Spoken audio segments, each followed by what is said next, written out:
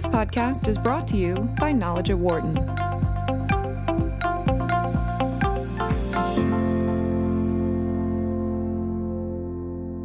Still, the two big pieces that President Trump wants to get done in his first few months in office are health care and tax reform. And while health care is on a shelf to a degree, some people continue to look at the importance of an overhaul to the U.S. tax code. And as part of that, the Penn Wharton budget model looked at some of the possible moves that could occur. Kent Smetters is faculty director of the Penn Wharton budget model, as well as professor in business economics and public policy at Wharton. He joins us on the phone, as does James Hines Jr., who's professor of law and co-director of the program on law and economics at the University of Michigan. We take a look at what the Penn Wharton budget model says and also what we may expect to see coming up in the weeks and months to come. Kent, James, great to have you both with us today. Hi, Dan. Hey, good to be here. Thank you. There have been so many things up in the air, Kent, but how much do we truly know at this point? Yeah, and unfortunately, there's a lot that we don't know in the White House plan. In particular, during the campaign, the president, the candidate, he had a fairly specific plan that had a lot of details in terms of the corporate side as well as the individual side. The newest White House plan really lacks a lot of specifications now on both sides. The corporate side, lots of things have not been determined, such as something called expensing, and that is how new capital or new investments are treated differently than existing investments. And that's a very big one that separated his White House plan from his campaign plan, which had that feature to it. And then even on the individual side, he talks about tax brackets, but it's not 100% clear what actual income those tax brackets correspond to. Jim, how have you kind of reacted to, I was going to say all of this, but to a degree, there's not a whole lot of the all there right now. Yeah, Kent is right about that. But I would add that there is one thing we know for sure, which is that the numbers don't add up at all if you take the campaign proposals, right, because, just lead to a huge deficit and of a type that Congress would never countenance. With the more recent pronouncements, again, it's very long on whose taxes are being reduced and offers virtually nothing on the side of where you're going to make up the money. Look, everybody likes tax cuts, but the problem is you have to pay for government. And so you've got to get the money somewhere. And they've just been very short on where that money's coming from. Well, Jim, let me put you in that seat for a minute. I mean, if you're looking at the issues that have kind of been brought up where taxes and the tax code are concerned, what are you looking at as maybe the important areas to focus on where we could potentially see some change that would be beneficial, or at least kind of neutral, at least, to not have a significant negative impact on the country right now? Where there's largely bipartisan agreement is that we need significant changes of business taxes. Even President Obama proposed reducing the corporate tax rate from 35% to 28%. And, Republicans in Congress and many Democrats in Congress agree that we need to do something on the business side because the U.S. Business taxes are really heavy compared to Canada, Britain, Japan, all of our competitors. So people agree we need to do something on that. The problem is, where do you make up the money?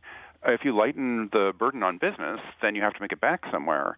And that's, of course, where Congress is stymied because as soon as you say that we need to do something on the business side, then immediately the political forces are going to say, okay, how about individuals? Right. And then, well, if you cut everybody's taxes, including business and individuals, then the only thing you can do is to cut government spending. But, of course, Congress has proven incapable of that.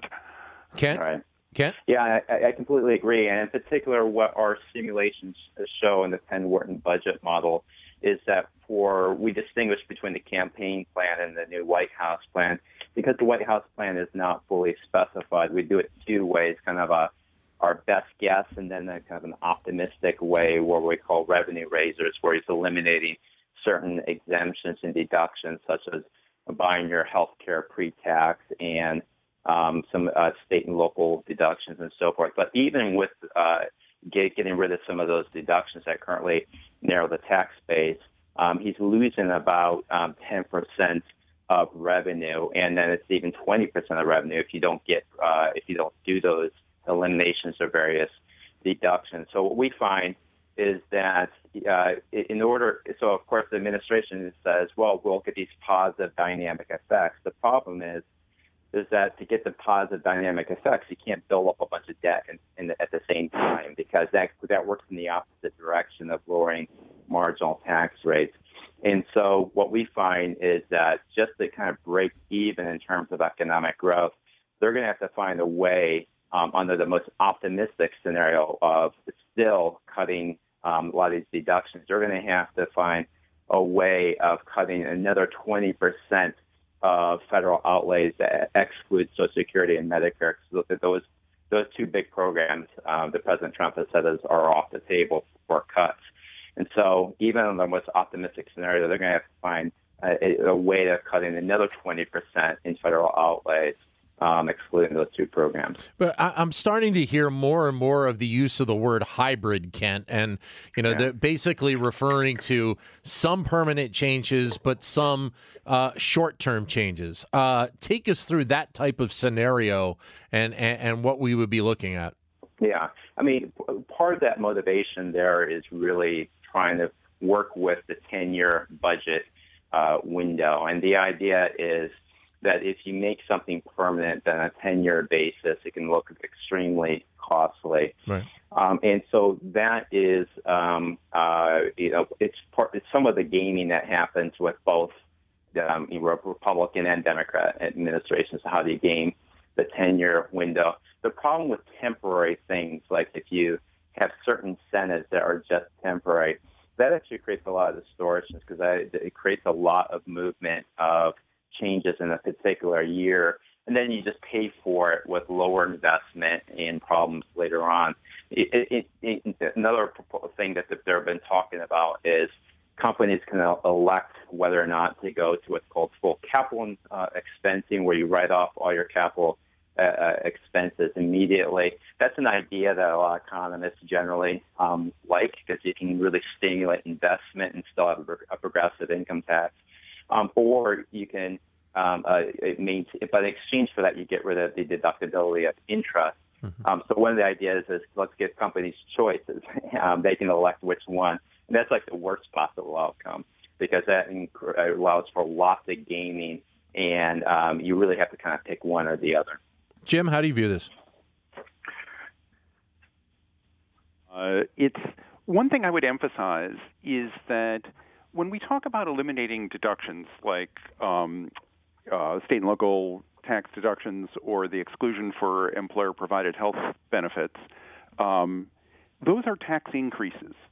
And those discourage economic activity in the way that tax increases do.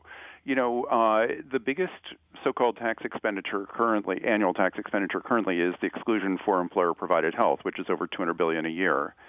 But if you got rid of that, of course, you would raise more tax revenue. But the way you would raise more tax revenue is you would put a heavier tax on individuals who are receiving compensation from their employers. And let's be clear, you put the heavier tax on, and the people don't have cash to pay the tax because they're getting, this benefit from their employer that comes in the form of employer-provided health insurance. So that's what it is, and it discourages labor supply, because now you got a heavier tax, and it discourages business formation, and it's got all the problems we associated with higher taxes. Of course, you have to pay for your government spending. If you're going to go spend the money, you got to pay for it, and so some taxes are going to have to discourage economic activity, but it's not like getting rid of deductions is somehow costless. Same with the state and local tax deduction. That, too, is, if you got rid of that, it's not just that people in New York and California and other high-tax states would have to pay more. It's also that you've put a higher tax on every additional dollar that those people earn, and so you discourage them from earning additional dollars by working hard or retiring later, starting businesses, all the same thing. So it's like all this stuff is costly. We're joined on the phone by James Hines Jr. of the University of Michigan, Ken Smetters of the Wharton School here at the University of Pennsylvania. Your comments are welcome at 844-WHARTON, 844-942-7866. Or if you'd like, send us a comment via Twitter, either at BizRadio111, BIZ Radio 111, or my Twitter account, which is at DanLoney21. We're talking about the potential changes we may or may not see regarding the tax code, a tax overhaul. 844-942-7866 is the number to give us a call. Kent, I mean, there are two pieces to this, which obviously I think a lot of people recognize. One, as we have discussed, the business side of this and changes to corporate tax. But as Jim alluded to, the other piece of this is personal, and that's what a lot of the people that are listening to us right now are most concerned about and most thinking about.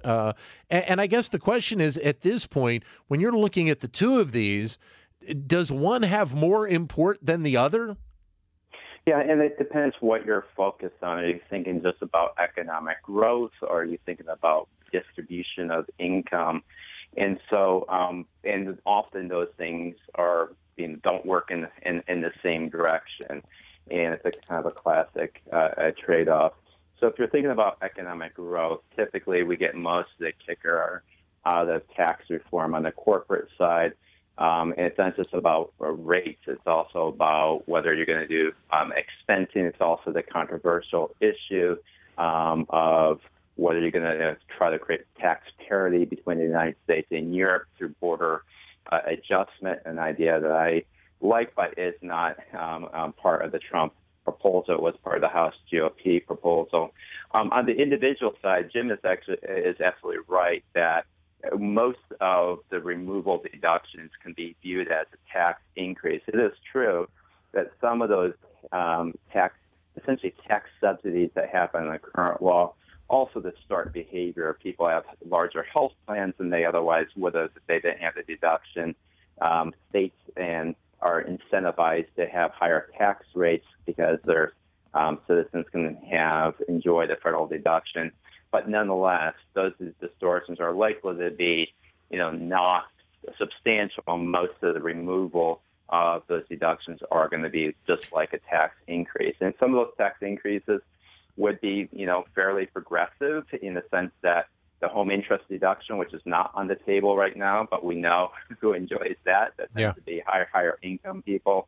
And some of them would be probably neutral or even regressive, such as removing some of the health care subsidies, although, we do have Cadillac plans out there that are signs of some of the distortions that the current subsidy creates. Jim? Oh, I agree. I mean, if you're thinking economic growth, it's probably the first line of attack should be business tax reform. And again, there's largely bipartisan agreement in Congress that we need to do something on the business side. Right. Where the quibbling comes in are, obviously over the details and also about how you pay for it. Because, look, most of the business reforms are going to wind up pulling in less money. And the reason that the business reforms are going to pull in less money is because U.S. business is heavily taxed now compared to, again, Canadian, British, whatever. And so if you want to get closer to parity, it's going to mean lighter taxes. And if it means lighter taxes, you got to get the revenue somewhere else. And that's where the fights lie. 844-942-7866 is the number if you'd like to join in. Jim, the other piece of this, which, or at least on the personal side, we're talking about this at a time in this economy right now where we're, almost a decade coming out of the recession. We've obviously recovered a lot of jobs since, the low points, but the wage growth continues to be a slow pace. So if we're talking about some of these changes, which could end up being quote unquote taxes on people, and as you say, a lot of people are still trying to get by from where they were, let's say, 3 years ago or 5 years ago at this point. It's not like we have seen unbelievable economic growth or wage growth for people where that may be, taken up a little bit in the slack. No, you're absolutely right. Wage growth is a real concern, in that we don't have enough of it, and it sure would be nice to have more. And if you start hitting people whose wages are not growing with higher taxes, of course, that's putting strains on them. So I completely agree with that. I mean, here's the problem is that if you want revenue, you can get. It's hard to squeeze the high-income people that much more than we already do. Right. We've got pretty high taxes already on a lot of high-income folks once you add in all the medical taxes and everything else. And it's not that you can't get more revenue there. You can, but most of the revenue potential is in the middle class and upper middle class because that's just where the big numbers are. You could, if you wind up taxing these medical benefits, as Kent points out, that's really going to hit some people pretty hard in tough parts of the income distribution. So probably the game, if you need more revenue. But here's the problem. The Trump administration is not talking about new revenue. Right. And Congress isn't really talking about new revenue. Everybody's trying to avoid the discussion. So my worry is that because we don't want to talk about it, you try to slip in some elimination of a deduction, in the 11th hour in order to make the books balance without really thinking that hard about who you're really imposing these heavy burdens on. Kent? This is a classic trade-off, again, between growth and distribution, and that is, on one hand, those who favor tax cuts will say, but, if you grow the economy, then what happens is a lot of the labor slack that's in the economy now will be reduced, and the demand for even lower skilled workers will go up, and so we'll get wage growth from that. And that is certainly not inconsistent with the models that economists believe in. The problem is that at the same time, if you're doing it by creating very large deficits that are really going to just work in the opposite direction, you may not get that growth to begin with. And then in the end, all you're going to have is something that you're not going to have much growth. And at the same time, now you just kind of whacked kind of the middle class or the lower income people with essentially a tax increase by eliminating some of the deductions that they have. You a moment ago talked briefly about the border adjustment tax, and I want to get into that for a second because seemingly when this discussion kind of comes around, border adjustment tax have become three of the nastiest words you can bring up at this point. Take us into why you think a border adjustment tax of some kind would have some benefit. Yeah. I mean, at a high level, the border adjustment, without getting into all of the nuanced details, the border adjustment the idea would create more parity between how the U.S., with its what's called the worldwide tax system, would compete with European-type tax systems, which are known as territorial taxes with value-added taxes. And so it essentially creates more parity. In those types of systems, essentially the way to think about it is that imports can continue to, in France, imports pay the value-added tax, exports get a rebate on their value-added taxes. Essentially, our system would, with a border adjustment, would mimic that without having some of the other problems with just going to a straight territorial tax. A lot of resistance has been obviously created from groups like Walmart and others who say imports are going to become more costly and therefore this is not a good idea.